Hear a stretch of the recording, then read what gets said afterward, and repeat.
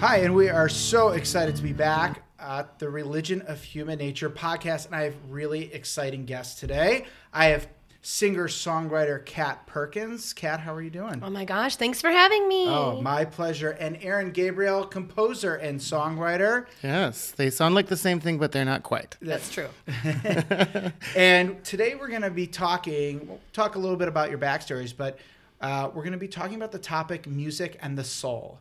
Right? How does music sort of affect our emotions and our feelings, and also what's inside us? As a rabbi, something I deal with all the time and play with, and emotions.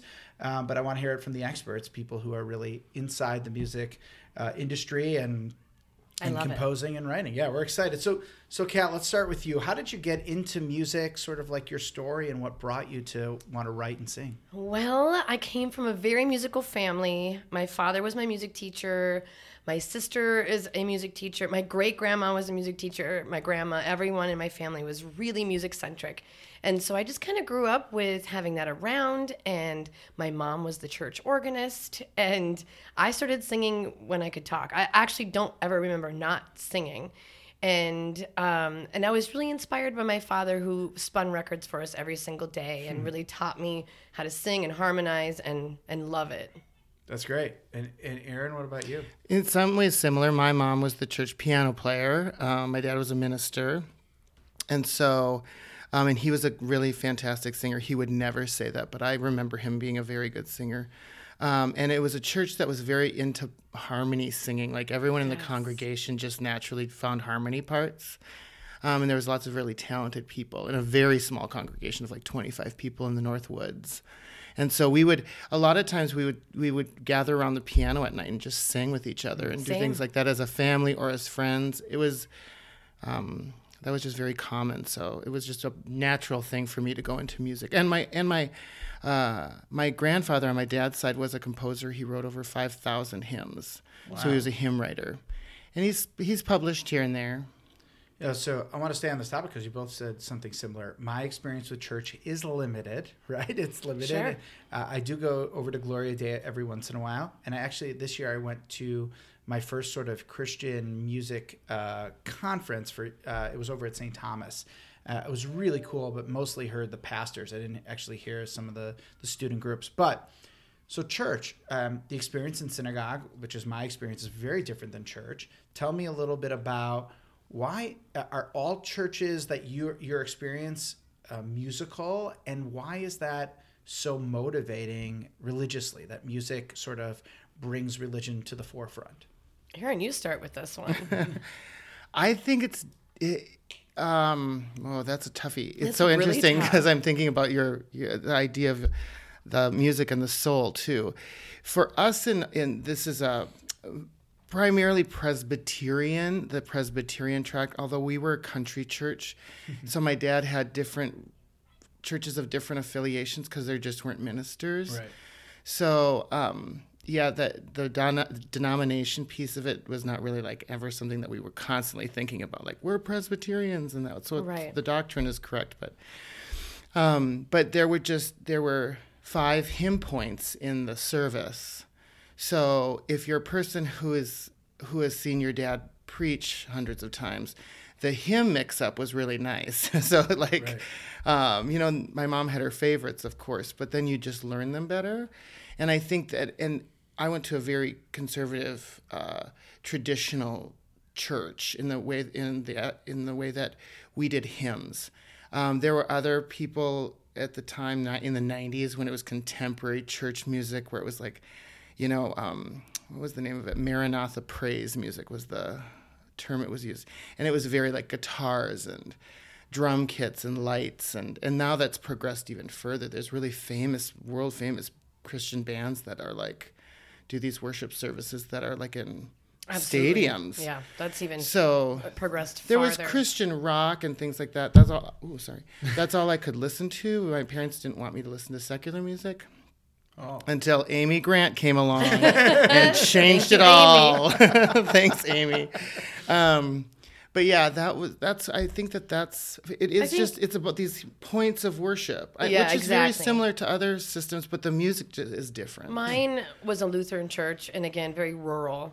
I think our congregation was under 100, and very traditional Lutheran. So everything was sung, even the responses to the psalm and those things were sung. So in my experience, it just seemed like in the history of the church of my small town, it was just that they knew that they could come there and sing because it was very hymn-centric and very musical-centric. And it brought them together, and I think they really enjoyed that part. Most everyone in the congregation, I will say confidently, were not singers. They had music in their family, but I think they just really enjoyed doing something every single week that they don't normally do. Now, in my family, we normally did it, but I still loved and enjoyed coming together as a union to sing every single week. But I don't know where the history came from on that.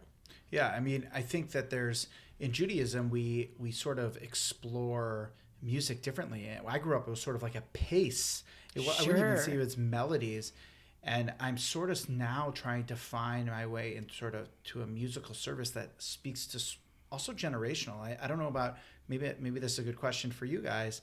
I've tried to explain to my congregation that if disco died and there's been generations of music, right? Did disco die? Yeah, disco it died. I didn't know. You didn't get the memo? So I don't know if I can do the rest of this podcast. Like there's iterations of music, right?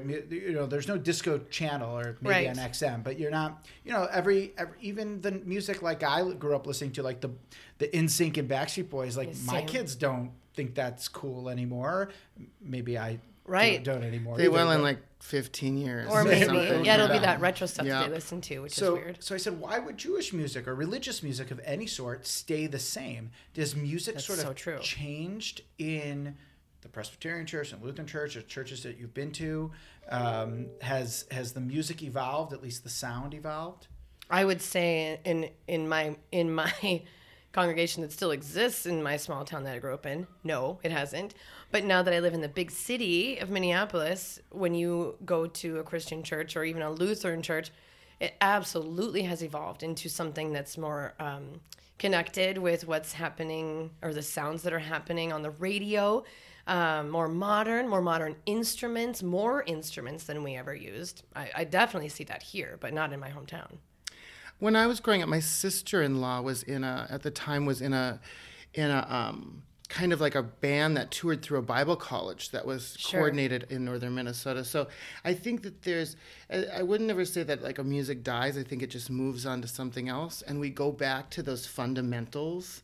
Like when you're in synagogue, that you have the chanting and and it does connect you to something really deep. And I think that that's why people still continue to do it, because it connects you to the generations and generations, even if it does generations. Evolve, yeah. And then to combine that with something new, or to look at it in a new way, so that especially people who are listening to things differently, and your ear changes. Well, also the people that curate these things for every single week. My mom was in charge of that.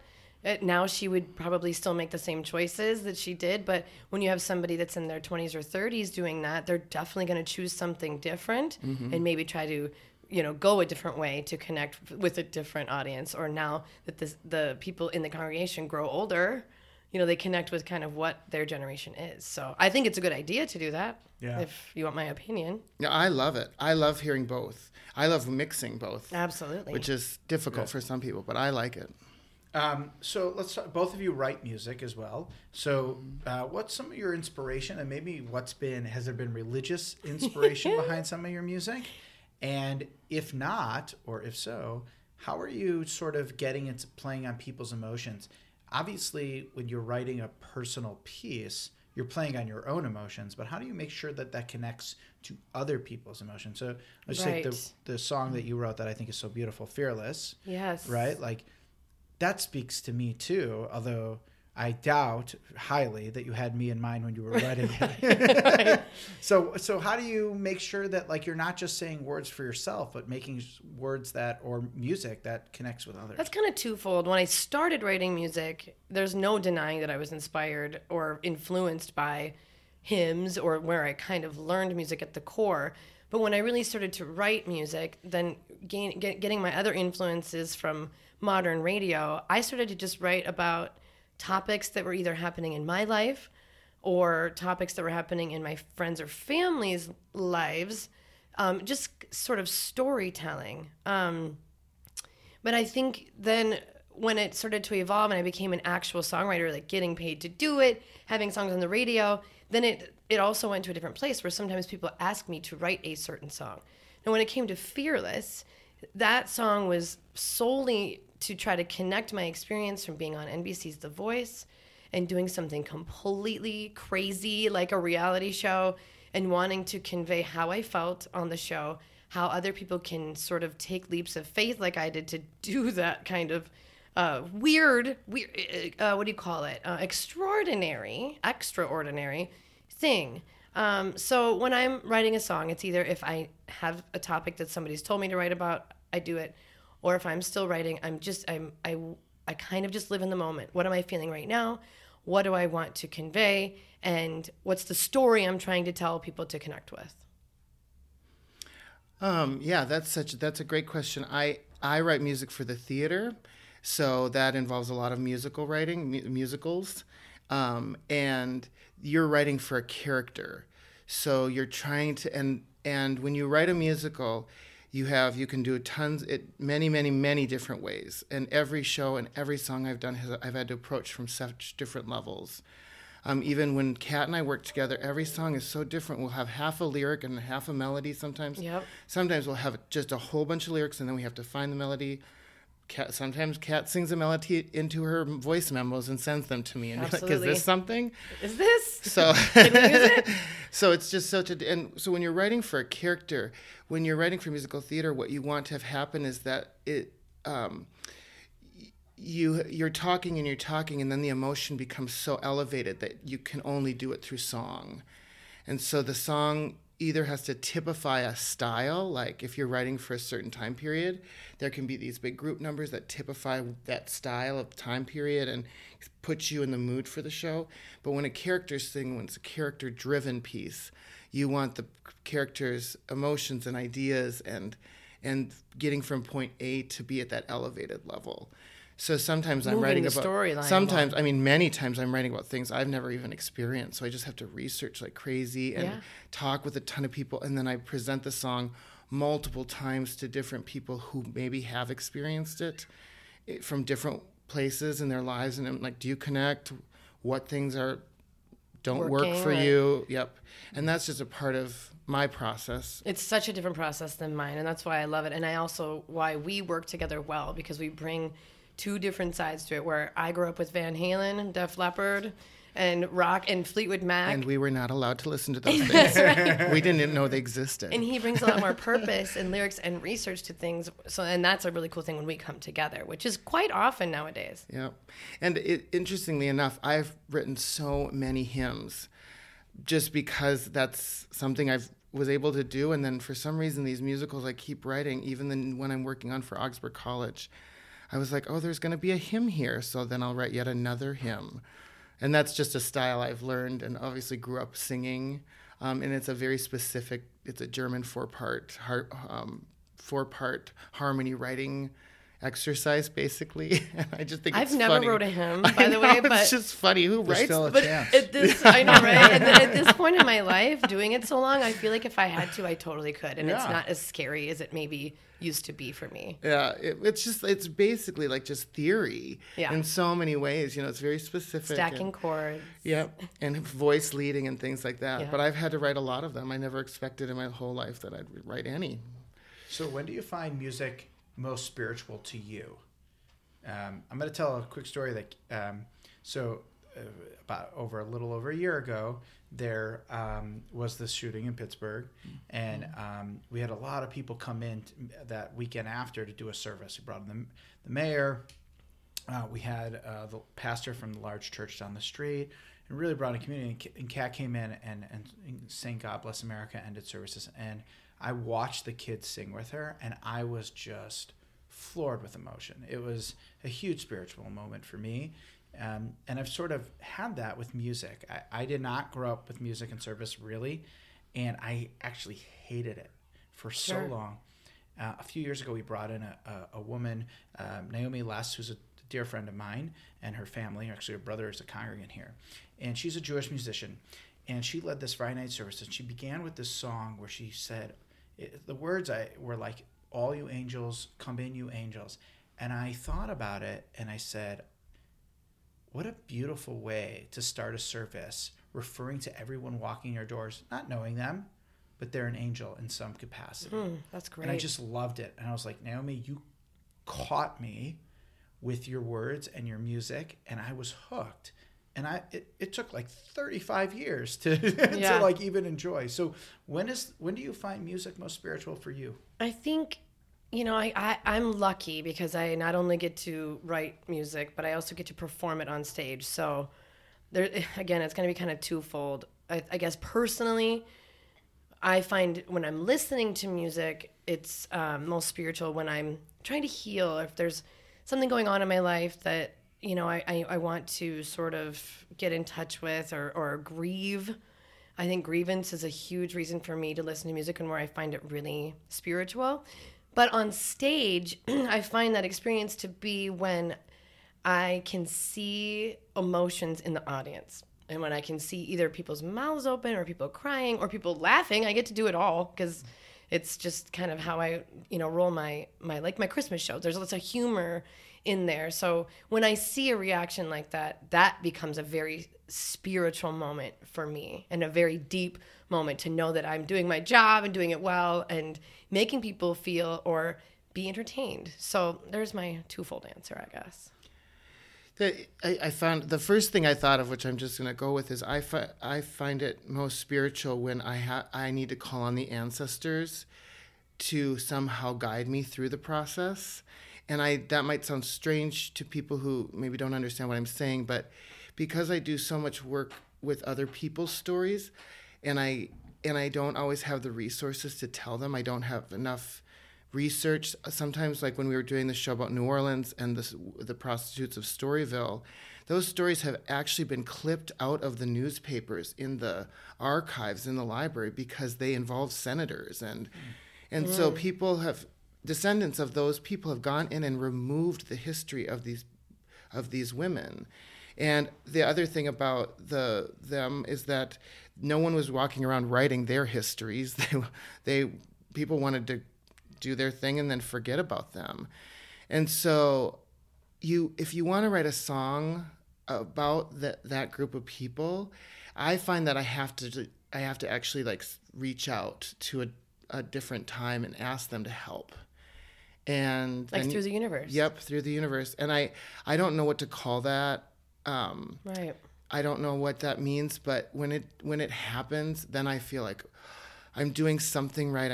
I'm saying something, and the audience responds really strongly. Like Goodbye to Storyville was a really powerful piece, and then I feel like somehow I've connected through generations or through the ether or through what people belief systems and brought a story to life, and that is a really amazing feeling. What about when it's not your own music? So not when you're writing, but when you hear someone else's. Is there someone else sort of like who hits you in your heart or in your gut or even in your head that sort of like speaks to your soul in a way? Like Def Leppard, right? Great band. I'm not sure they speak to my soul. Right. They might speak to my dancing shoes, or my part, But yes. So who are some of those maybe influences or whose music like you need a good cry?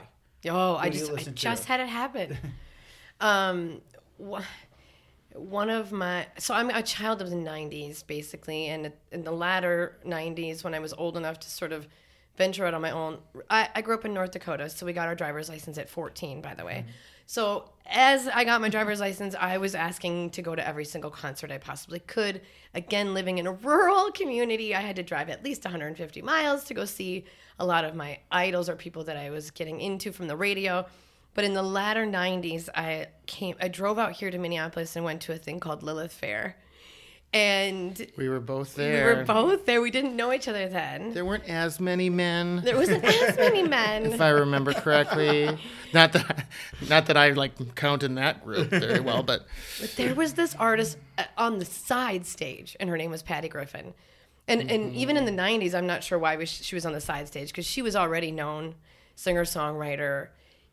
To this day, not only does her music sound timeless to me, which is rare, but I mean, I can barely do that as a writer, but it speaks to a lot of things that I go through in my own life. And there's a record called Living with Ghosts. Like every single song I can connect with in some level. And if I need to cry or I need to just feel something, she is my go-to for sure. That record is my go-to. I'm thinking about Petty Griffin. Yeah, no, I'm just fair. lost. I'm like, I know. oh man, those were so much fun times. I mean, like, and very pivotal times. There's so many different things. There's film scores are always a big one for me. I love really unique film scores. Not necessarily John Williams, although extraordinary composer, but that sometimes is a little much for me. But it's some of the more unique composers who use interesting sounds, right? Interesting instrumentation. So there's classical composers or 20th century composers who blow my mind. There's modern songwriters who I love people who are really inventive. Missy Elliott. I mean, when I think of like inventiveness, doing things backwards, forward, doing the music backwards, that was just like, that is such a unique collaboration, her and Timbaland, just to do. And they talked about how they just wanted to flip everything around and just, and they literally did, but they really wanted to. And then they literally did it on and I was just like, the sounds that they created were so fascinating. There's great composers, symphonic composers right now doing similar things who've been inspired by people like Missy Elliott. I love it when people are really inventive. I love to be inventive. I also love to go back really far and find music that is people don't listen to, especially in Western cultures or maybe even in the Midwest, and incorporate those sounds. Find musicians who can play those instruments, Indian musicians, Romani musicians who use different scales. I recently got to travel to Algeria and learn a lot about Middle Eastern scales, which have a different theory, especially Berber scales, which were the Berber people are the ones who lived in the Jurjura Mountains of Algeria, and they're pre-Islam, and their language is not written down. So there's fewer and fewer Berber, fewer and fewer people recording those melodies. And I met this really amazing professor there who was at the University of Algiers, and he went through his whole thesis with me basically in the 2 hours we had and gave it to me. But he said that everything starts with one note, and from that one note, you can have a melody that's just one note. And from that one note, anything is possible. So he goes, the first melody is just the smallest raise from that note. And then the next melody just had you go just below the note. And that was the first melody. And if you think of building from that, it's just really fascinating, a fascinating approach. I think you bring up a cool thing about, like, when you want to feel a certain emotion or grieve or whatever it is that you're going to listen to music for, it can be instrumental. It doesn't even have to be the lyrics or the story that's being portrayed or the story that is portrayed in instrumental music. So I love that about that. And if you look around you in your daily journey, that's how TV shows are furthered. That's how it makes you feel when there's not even lyrics, which is magical. I was thinking of film scores and Thomas Newman's The War soundtrack, that movie The War with Kevin Costner. I don't know if anybody even saw that ever, but it was done in this like childhood. It was done basically surrounding this war that was happening between two different tree houses groups. Like the kids had, but it was during their fathers were in the Vietnam War at the time. Wow. So it was obviously a metaphor for that. But he used tin cans.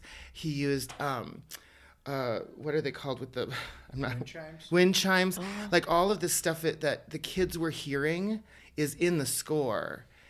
And it makes you feel. including like voices that you feel are coming from way up the street. From there's just somebody singing from their kitchen window, and I just was like, how you can that I love the people who think like that, and that feels like a very strong connection. The things you guys are describing, and I guess in some ways it's the crux of the question, because music certainly conveys emotion. Yeah. Right? It's the most manipulative art form. That's what we say. Fair. Yes. It can make you feel something just like that. Maybe Two notes. Maybe watching too much Food Network, I might disagree, but but music's probably. But you can't taste the food. Yeah, that's the thing. You I mean, can like, then I go love out food and buy shows. A Twinkie.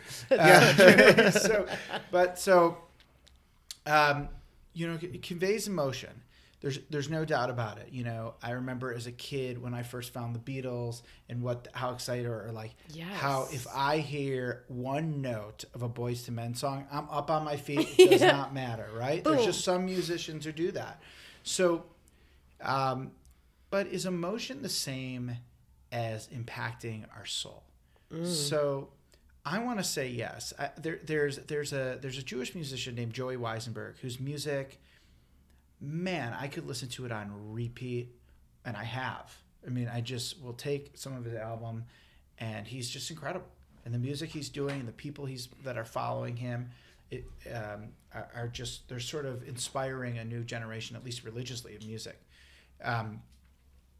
And there are certain musicians that I think, let's take like Whitney Houston, right? Her voice just carried people to another realm. Right.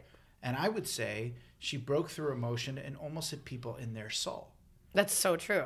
But I would agree with that. But is is the majority of music speaking to like our inner voices of trying to change and be better, being fearless, whatever we're doing, or the composing that you're talking about, or are they just pulling on the strings of our emotions? And is there a difference? Man.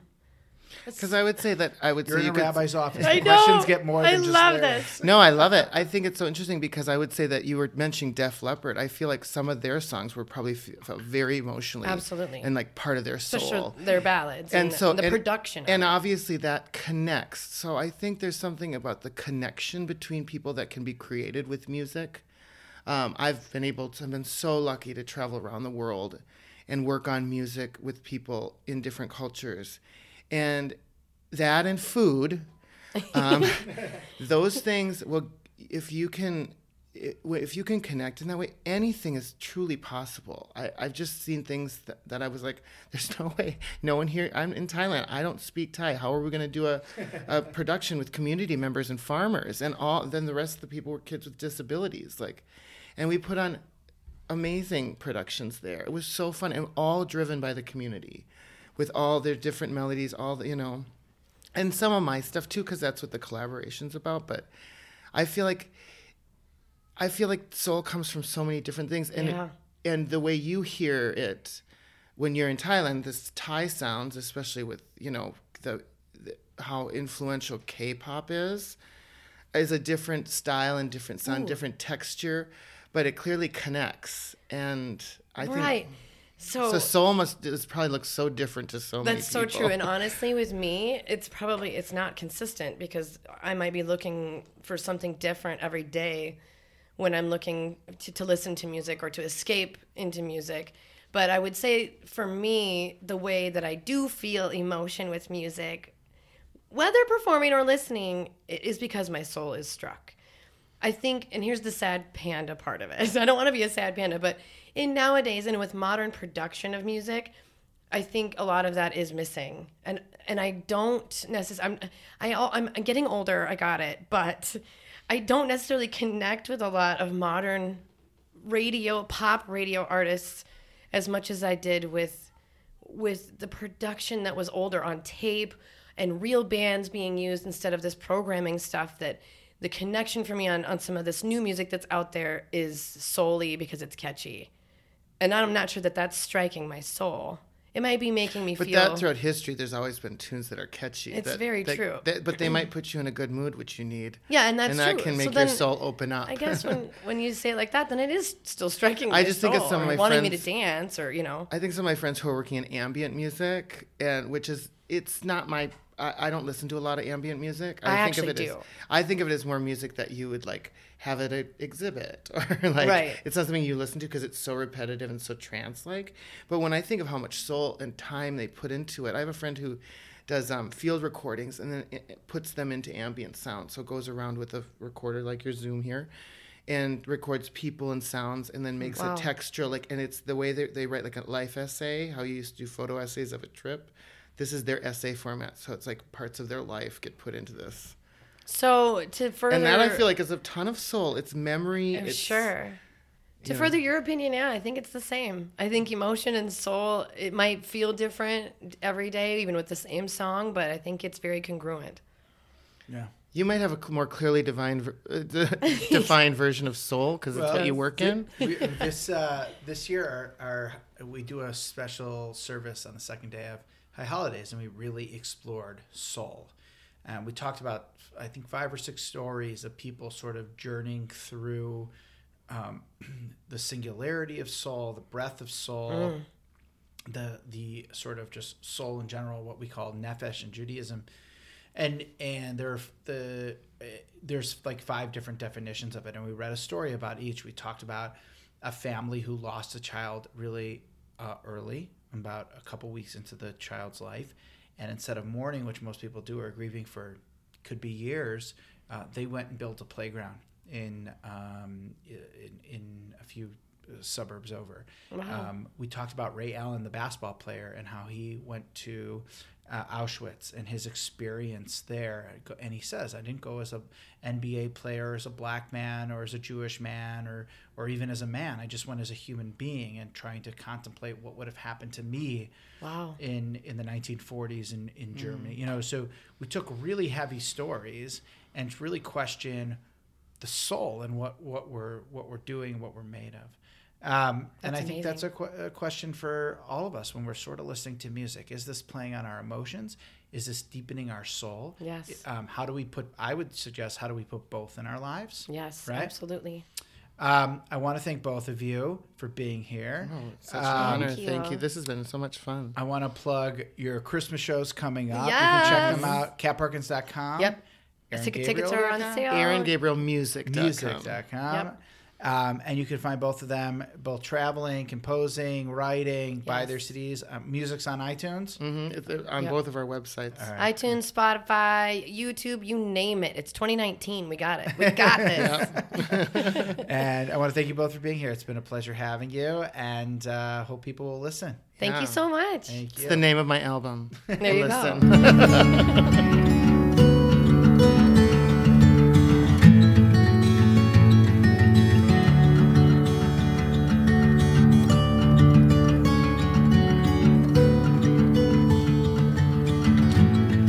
I was never a big fan of music in services. It never really got to me in a way that I could be spiritually uplifted. It's probably because of the community I grew up in. One year, we had a visiting musician or cantor at our synagogue every month, and we had a musical service. And I sat back and I was transformed. And it was that moment where I realized that music can really penetrate our soul, that it can really turn us to be reflective people, happier people, more committed people to a larger cause and a larger community. Music absolutely awakens the soul. It is through it that we find humility. We can find ourselves. We can find the people around us. I want to thank my guests, Kat and Aaron. Thank you to Temple of Aaron for allowing me to record here. I want to thank Todd Kessler for the music. I'm Rabbi Jeremy Fine, and this was the Religion of Human Nature podcast.